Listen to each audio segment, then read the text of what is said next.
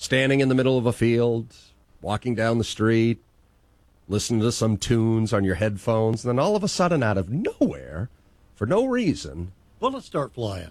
And do you know who it was? No, I have no idea. No idea. Is anyone upset at you for anything? No, didn't. I really didn't get a good look. Oh, I forgot the other thing that they always have in common. Didn't see this time around, but usually the victim, at first, they thought it was fireworks. Well, that's always the other thing you always hear. I heard something that sounded like fireworks. Then I realized I had been shot 6 times in the face. Is that blood? Whoops. How did that happen? it's one hell of a bottle rocket. Man. Yeah. Well, what, was it July 4th? Fireworks? No, it's middle of July, late July. But I thought it was fireworks. Yeah. David from San Francisco is on line 1. David, how are you even breathing with the air out there from all the forest fires? How is that happening? Well, it's funny you mentioned that. I hadn't looked at that. There's supposed to be I think it's called purple air, and you can see the readings for the day. And last time I looked at it, it was still in the green. But if the wind has shifted, maybe I better close one of those windows over there. Well, I can tell you right now, all the way over here in Tennessee, we could barely breathe last week just from all of the haze coming from the western fires. Wow, nuts. You didn't get the coverage that New York did. You're what? You're not 1,000 miles away. You're what, 750 or something? Off the top of my head, I could not tell you, but we're a far distance from California. No, I mean from New York. Oh, from New York. Yeah, we're about 800 miles, I'd say, 700 miles. Yeah. So a few media markets or less. We were getting the idea that it was a northern, like a pinpoint up to New York, but apparently they just had the publicity agents. But no, I'll keep track of that. But the idea. Well, we're doing comparisons like that, smoke and COVID. I'm calling regarding the COVID, and these guys are pretending that it's just some disease you can live through. But it's really more like an allergy spreading or an allergy. Virus is not alive, right? It's sort of like a mineral that's wrapped in a coating. And the coating, if damaged, the thing just falls apart and turns back into a mineral. And so viruses you can kind of get rid of if you just settle down. And because America and because the entire world haven't settled down all at the same time, we're stuck with this traveling batch of allergy, which is a deadly allergy. If I understand right, it takes your lungs and it makes them spasm so much that you send up white blood cells and antibodies and every kind of way to oppose it, and they all die, and then you drown in your own pus. And so it's not a real nice way to go. It doesn't sound it. Yeah, but if the entire world had just settled down like a year and a half ago, we wouldn't have the quantity that's floating around.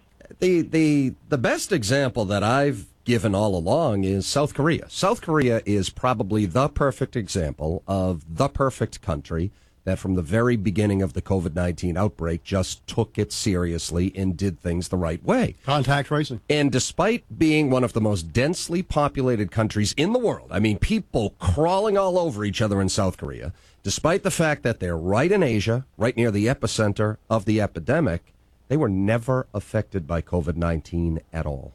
Comparatively speaking, you're right. And it was never a thing. They attribute that to contact tracing. And do you give up privacy to have the government know where you've been and who you've been with, and it's all on your phone?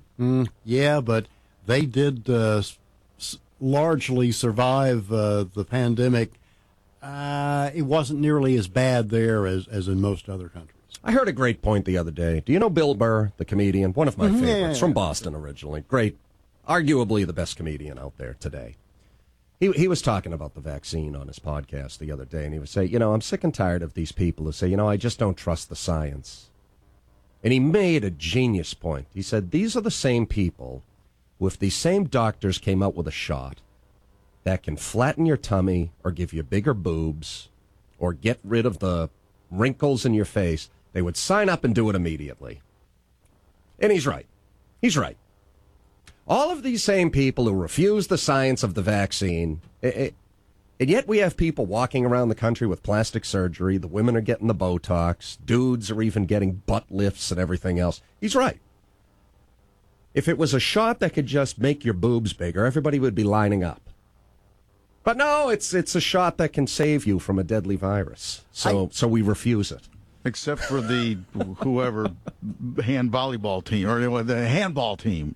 They wouldn't be in line to get bigger boobs. No, they wouldn't. They wouldn't. That's right.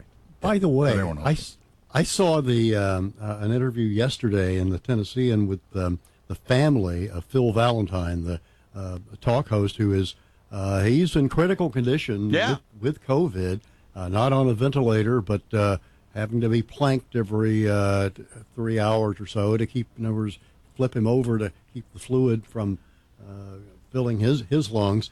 And one of his brothers noted that he went out and got the vaccine almost immediately. Another of the Valentine brothers did not. But that Phil had said, I don't see any reason to get the vaccine unless you have unless you're immunosuppressed. No need to get that was like 3 weeks ago. Now he is very, very, very sick.